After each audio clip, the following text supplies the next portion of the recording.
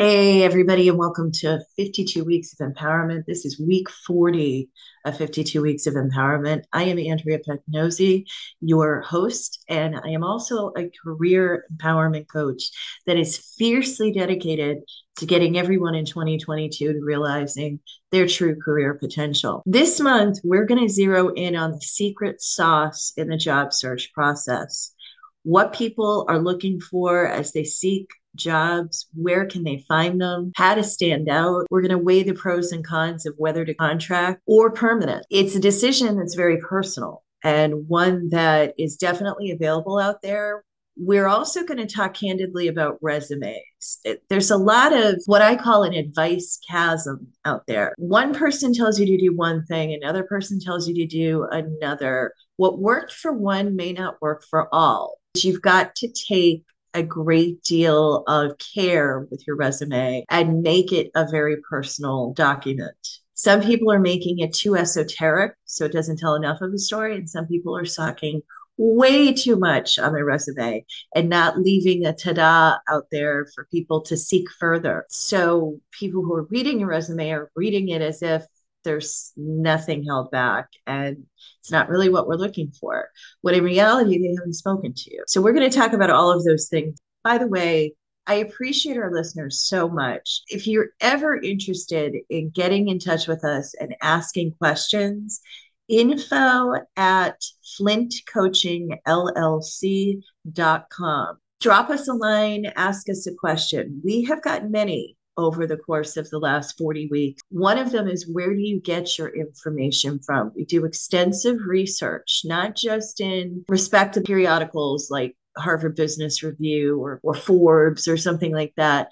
We do that, but we also have access to hundreds of excellent HR executives, excellent hiring and professional services company that help people get placed when they've been laid off from an organization.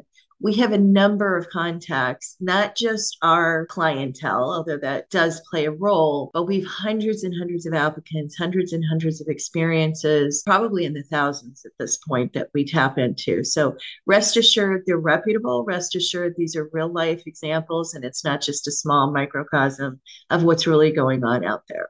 Okay, let's get started. Today, we're going to talk about specifically what people who are looking for a job are really looking for. And we're going to talk about ways they can find it, the pros and the cons of what they're looking for, because in some instances, it really isn't the right thing to be looking for, if I'm to be honest, because it doesn't necessarily exist where they're looking. It's not that it doesn't exist. It's that old adage that if you keep doing the same thing and expecting a different outcome, it's not going to happen. You got to change things up. So we're going to call balls and strikes on that today. In the past 6 months, I have had no less than probably, I would say, 20, 25 calls from potential clients that are seeking a new job after an average of only about 7 months at a place of business. 7 months. Pre-pandemic, those numbers were 4 years. During the pandemic, it dropped to 2, and now it's about 7 months. This is unprecedented. Some have worked with recruiters to get those jobs. They've relied on their networks. And in almost every case, they were sold on the fact that it was better than where they were. And I find two things really interesting. One is that no one is looking to go back to where they came from. So they've been 7 months in this new venture. They were 4+ years previous. They don't want to go to the 4+ years previous thinking things may have changed. No one is doing that. They're looking still for something new. Number two, most of them want to pivot to something completely different in their career because they've had two bad examples and now they want to do something completely different. How can I, career empowerment coach, position my experience and my talent and leverage it as transferable skills someplace else? And while I love that challenge, and we've been super, super successful in 2022 in doing that, having placed over 40 clients in brand new vocations. That's pretty impressive. And by impressive, it's not me, it's my clients. They were able to pull this off. I'm not going on the interviews for them. Remember, all I can do is help shape how that interview plays out. So there is that, but I did that. I took my experience, I left the corporate confines and I started a company. Many of my peers have done that. If you have the ingenuity, you have the idea, you have the drive, it can happen. But what is so alarming to me is the quick turnaround that people have, even there, starting a business and saying, the second it gets difficult, I can't do this. So people aren't staying anywhere very long. And when it's your own business, it can be a very costly mistake to just cut and run because it takes time. It takes time to build up your clientele. It takes time to get people to trust you and your product or services. And there is still a rampant turnover. Month after month, we're seeing millions leave the workforce for something else, another job, a business, go back to school, so many reasons. But this is despite a looming recession, a slowing hiring market. We're going to talk about that today too. The realities of the hiring market is in some industries, it's very stable. In some industries, I would watch out in 2023. People are still looking though. Today, we're going to share a meta-analysis of data research and observations in my clientele and give you some tips and techniques and some reality checks, I think, about the job market and getting what you want or not. Let me preface this by saying if people want these things, and I'm going to list the things that people want in a new job, if people want these things, and as an organization, you're listening to this, or you represent an organization in an HR capacity, if you have these things or you're building these things, you need to show your card as an organization during the interview process. They want to see it in the job posting. Like before you're even introduced, they will do their research, career applicants. They will check you out on Glassdoor. They will call their peers. They will find out what the industry standard pay is, what the benefits are for the role, how you treat your people. And remember, a lot of this could be misperception by a really sour person that had a bad experience, maybe one experience, but if they latch onto it, you're screwed. If you offer less in an interview, in a job description, on your website about the reputation of your company, you are doing yourself a disservice. So many clients have come to me having braved the job search on their own for a short or long period of time. It varies, but in most instances, they are so stymied by the fact that most companies don't walk the talk. They talk a good game or they don't talk any game, and there's so much ambiguity. They're really lost in the process, really lost. So let's talk about the things that they are actually looking for when they're looking for a job. So the number one thing that people are seeking when they're looking for a new job is obvious. They're looking for better pay and better benefits. According to a Pulse research study done by PricewaterhouseCoopers, half the people that are looking for a new job are looking for a better wage, and a third of them are looking for better benefits. So many times, prospective employees will ask me, at what point do I ask? Sometimes people will ask you early in an interview process, what are you looking to make? And it's such a jaded question. It's very jaded because you may not be getting paid what you're worth in your own head with the amount of work you're currently doing in a job, but you're also not being treated well. So you don't want to be that person that says this incredible amount of money you want to make, and that's not what the industry is paying, and you've soured them on going further in the interview process. So it's a very jaded question. People are very confused as to what to say when. In the early stages of an interview process, make very clear to people, I've been in this industry a while, as you can see on my resume. I'm looking to make a specific range. I'm not comfortable at this point of the interview process discussing it, but I will say I'm negotiable, and I'm obviously very pragmatic. Leave it at that. If they're okay with that, you move on. Great. If they're looking for a solidified range, do your homework on Glassdoor. Glassdoor is reasonably accurate based on a lot of people putting their own income in there, but it's a myriad of industries. So you're getting a very interesting meta-analysis of what people are making in any one industry based on a job title. Not every company, not every industry pays the same for a project manager, as an example.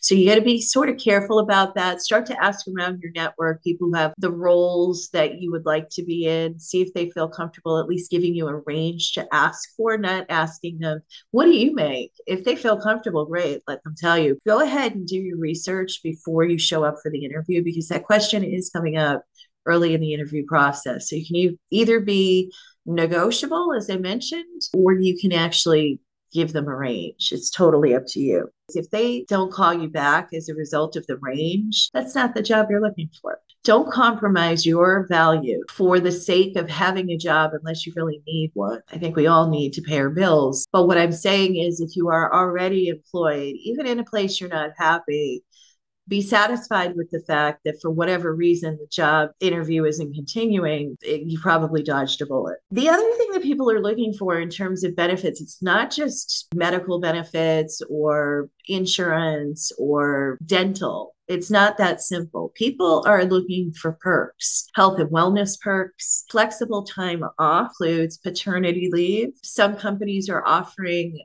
this had been a big thing in the 80s and 90s, and it's coming back. I actually like this perk. After 5 to 7 years of tenure, they give you a bulk of time off, which they call a sabbatical. And technically, you're supposed to be doing something for the good of your role. Frankly, I think 7 weeks of time off is in a lump sum is pretty much a good mental health build for you. So you are doing something for yourself. But realistically speaking, they're looking for you to do something along the lines of self-betterment, like go on a retreat somewhere, take a course, something like that. But they give 6 or 7 weeks of sabbatical time off with job security, and you still got paid too. So that's lovely. That's coming back. Another thing is a lump sum annually for continuing education, so people can continue to build. Companies are getting real to the fact that people are doing it anyway. They're going online and taking courses. They're hiring coaches. They're doing all kinds of things to self-better. The reality is companies are saying, hey, we'll contribute to the cost of it, or tuition reimbursement. That's making a comeback as well. Companies realize they also can't do it all themselves, and they haven't been really doing it well. Coming from my background in training and learning and development, I can honestly tell you a lot of companies really failed at implementing things. Some have done an amazing job, though. I don't want to focus only on the negative. So the number one thing is pay and benefit. If they ask you early on, so what if they ask you later on, which is very typical? What are you looking to make? You're 4 or 5 interviews in, you've interviewed with a panel of people. They're starting to look into your background check as well as your references, and everything's starting to move very quickly. Again, do your research. That's when they do need a range. That's when you should be saying, I have spent X years in this industry. I've done my research, not just on Glassdoor, but I've also talked to people who hold this role in the same industry. Here's the range I am comfortable making. I would like to be making mid to high, that level. Does this resonate with what you were thinking of offering? If you don't say that, they'll tell you, where are you getting your research? You need to really do your research, really take a look online, reach out to your network, see what people are making in the role that you're interviewing for. Come to the table with real accurate information. You also probably will make them think a little bit more about your value. Leveraging your value and what you shared with them in the interview process and tying that to dollars and cents is important. The second thing that people are really looking for is flexibility. A lot of people didn't like working virtually. They like working in an office environment. So as companies are starting to see, there are a lot of people that are enjoying coming back into an office setting. According to Gallup, 70% of people are either virtual or hybrid at this point. So there are a lot of people who like that as well. and offering both, offering the ability to thrive in one's environment, whatever that environment may be, and having the trust that people can be productive in any environment is really great. I will tell you that there are people that are specifically seeking that because what they want to understand is should COVID spike again or another, God forbid, pandemic breakout, how are you prepared? What have you learned from our experiences with this in the workplace? Or is it going to be another shuffling situation, hard decision, putting people at risk, all of these things? I think people are forever changed by what they experienced in their place of employment during the pandemic and how the company was able to meet the needs of their staff. Some of the pros of a flexible environment is when companies create these self-service things, whether it is the ability to communicate with each other in real time. They use things like MS Teams. They've set up some sort of a system where people can be in constant contact with each other. Other pros of a flexible workplace include a lot of self-service HR things. So if you want to change your insurance, they allow that at a couple of different times during the year, not just an open enrollment time. Or if you want to increase your benefits, some of the more individual choice benefits like life insurance and things like that, they offer it not in just one window, but they offer it in a self-service capacity online in a portal that they've set up for their employees. That type of thing goes a long way. Having that self-service immediacy, it goes a long way. Some of the cons of a flexible environment is a loss of a sense of community. It's why they're creating self-service. It's why they're creating an opportunity to work in a hybrid situation because not every day do you want to, but some people like the flexibility. So if I was running an organization, I would be offering flexibility. I would also be offering training for leaders because the other con to this design is that leaders don't know how to lead in a virtual framework.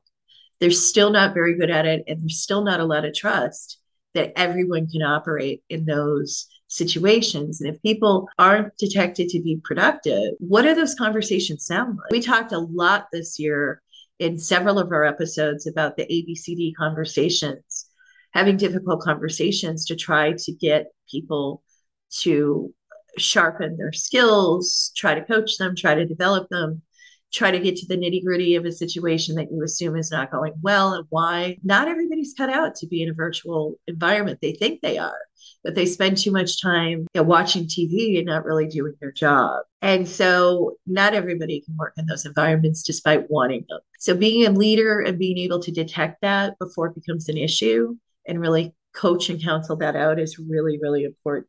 But flexibility is the number 2 thing that people are looking for. The number 3 thing that I think people are looking for really piggybacks off the previous example, which is stronger leadership. Indeed.com said that 95% of 500 people asked said reputation is the most important thing that attracts them to a new opportunity.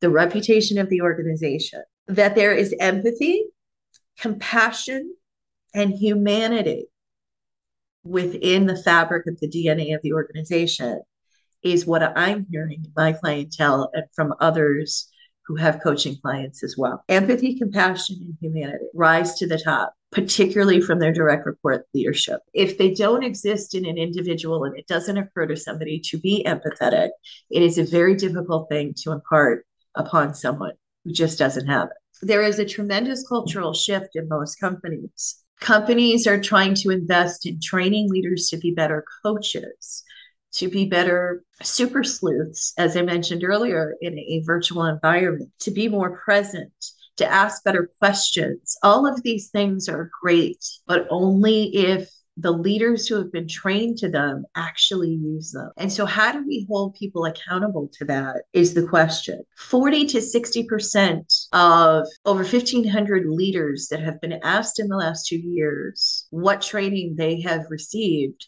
they've received something along the lines of empathy, something along the lines of being present, something along the lines of coaching. 40 to 60% of mid-level leaders have said that. out of 1,500. That's really, really interesting because the bleeding continues. And when the bleeding continues and exit interviews take place, they're saying it's not resonating with these leaders. You're not doing it. You may be trained to it, but you're not executing on it. So, very high on the list. Number three on the list of what people are looking for is that the company's reputation is they walk the talk with strong leadership. Pros to it is that turnover is less likely to happen. People in the workplace have a higher level of responsibility and output. Employee satisfaction is very, very high at companies where leaders have been able to execute on those things that they've been trained to. In companies where they have not, the bleeding continues. Leadership not connecting with their people, not being trusted by their people, not communicating well, not committing to things and pulling through, not championing anything that their people do, but just layering on top more job, more tasks, more tactics, more things they have to do without a thank you, without a recognition, without calibrating, hey, what are my people doing? They're just sort of expecting their people to perform without a lot of ingenuity or with a lot of ambiguity. And that's not fruitful. So companies, take a look at your leadership. Just because they have a leadership role, you should be holding them accountable. And if they're not doing their job, if they're not able to connect, communicate, commit, champion, calibrate, and cultivate your organization's talent, then they perhaps should not be part of your leadership team. True story. The fourth most important thing that people are looking for in new opportunities is a future with the organization. If they don't see themselves in the long haul, that's why this 7-month turnover happens. Because in all of the instances of my clients leaving companies in less than a year, it's that I was looking for greener pastures. They told me things in the interview that I thought I could resonate with, but it was really just more of the same. It was a lot of lip service. There's no clear path forward. That has come out of the mouth of at least 5 of my clients in the last 6 months. There's no clear path forward. They hired me for this job. And with performance, I would hope that over time I would be on somebody's radar. I would hope that I would get a better bonus, get a better pay, get an accolade, get a promotion, God forbid. What is the career path? There's no path. It's the path to nowhere. Companies are so stuck in, we've got to get back to where we were pre-pandemic, that they forgot that people want to also get back there in terms of before the pandemic, I had a career path in place. I knew that in 5 years' time, I would be doing something different with performance. And there's nothing now. There's a lot of unknown. So companies, remember people, companies are also reeling from what they experienced in pandemic. People are what builds companies back. So the more that we can give in to what we want to get out and really express, hey, this is what I'm looking for in the interview. If it doesn't exist, yes, you may not get a call back. But if it doesn't exist, why would you want to get a call back? And people will argue with me, well, I need a job. Do you need a job? Or are you looking for a career with a path forward? That is one of the cons to saying that I want a career path is it's not that you're just looking for a job or an opportunity. You're looking for a career path. So ask in the interviews, do you have set career paths, development? I see you have a learning and development department. What do they do? Give me some examples. How do you champion and develop your people as a leader? Ask these questions in the interview. The companies that have them, the pros are monumental. People flock to those companies because they feel invested in. They feel like they're part of the community. They feel like people are listening to them. They feel like there is promise with performance. Promise with performance. That is the fourth most probable thing that people are looking for when they leave an organization is a future. The fifth and final point that I will make today about what people are really looking for is the one that to me resonates the most. And that is a value-based culture. It's not diversity, equity, and inclusion alone. It is far greater than that. It is seeing talent and cultivating it. Cultivate, by the honest definition, is taking soil and fortifying it so that it can grow things well. In a corporate environment, it means that you are taking good people with talent and you are bridging gaps that may exist. You are finding opportunities for them that may exist to grow, to develop, to build upon their skills and knowledge so that they can excel in what they're doing and position them for the next thing they want to do. Companies that do that are incredibly good at it because they have leaders that they have pinpointed who can speak to being farmers and cultivating crops, and not just in an analogous way, but they show it by asking their people for the time they're hired, day one, what is it you want to do with your career?